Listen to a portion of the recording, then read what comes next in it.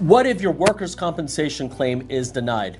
That is extremely frustrating and frankly a dangerous place for you to be in for your family. Because we get it. You require wages and you require health care to get back at work.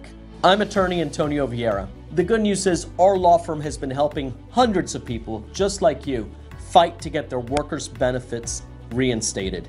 There can be a whole lot of reasons why the insurance company denies a claim.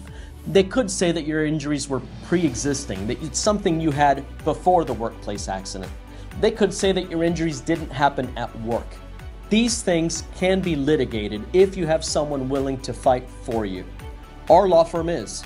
We have specialists willing to sit down with you, go through the evidence, and give you a free consultation to discuss how we can fix this for you. So, if you've been hurt at work and you're not being dealt with fairly, if you know someone that's not getting benefits under the workers' comp system, even though they were hurt at work, have them reach out to us. Feel free to share this video with someone that you think needs it. Thank you. Carlson, Meisner, Hart, and Hazlett, protecting your rights since 1971.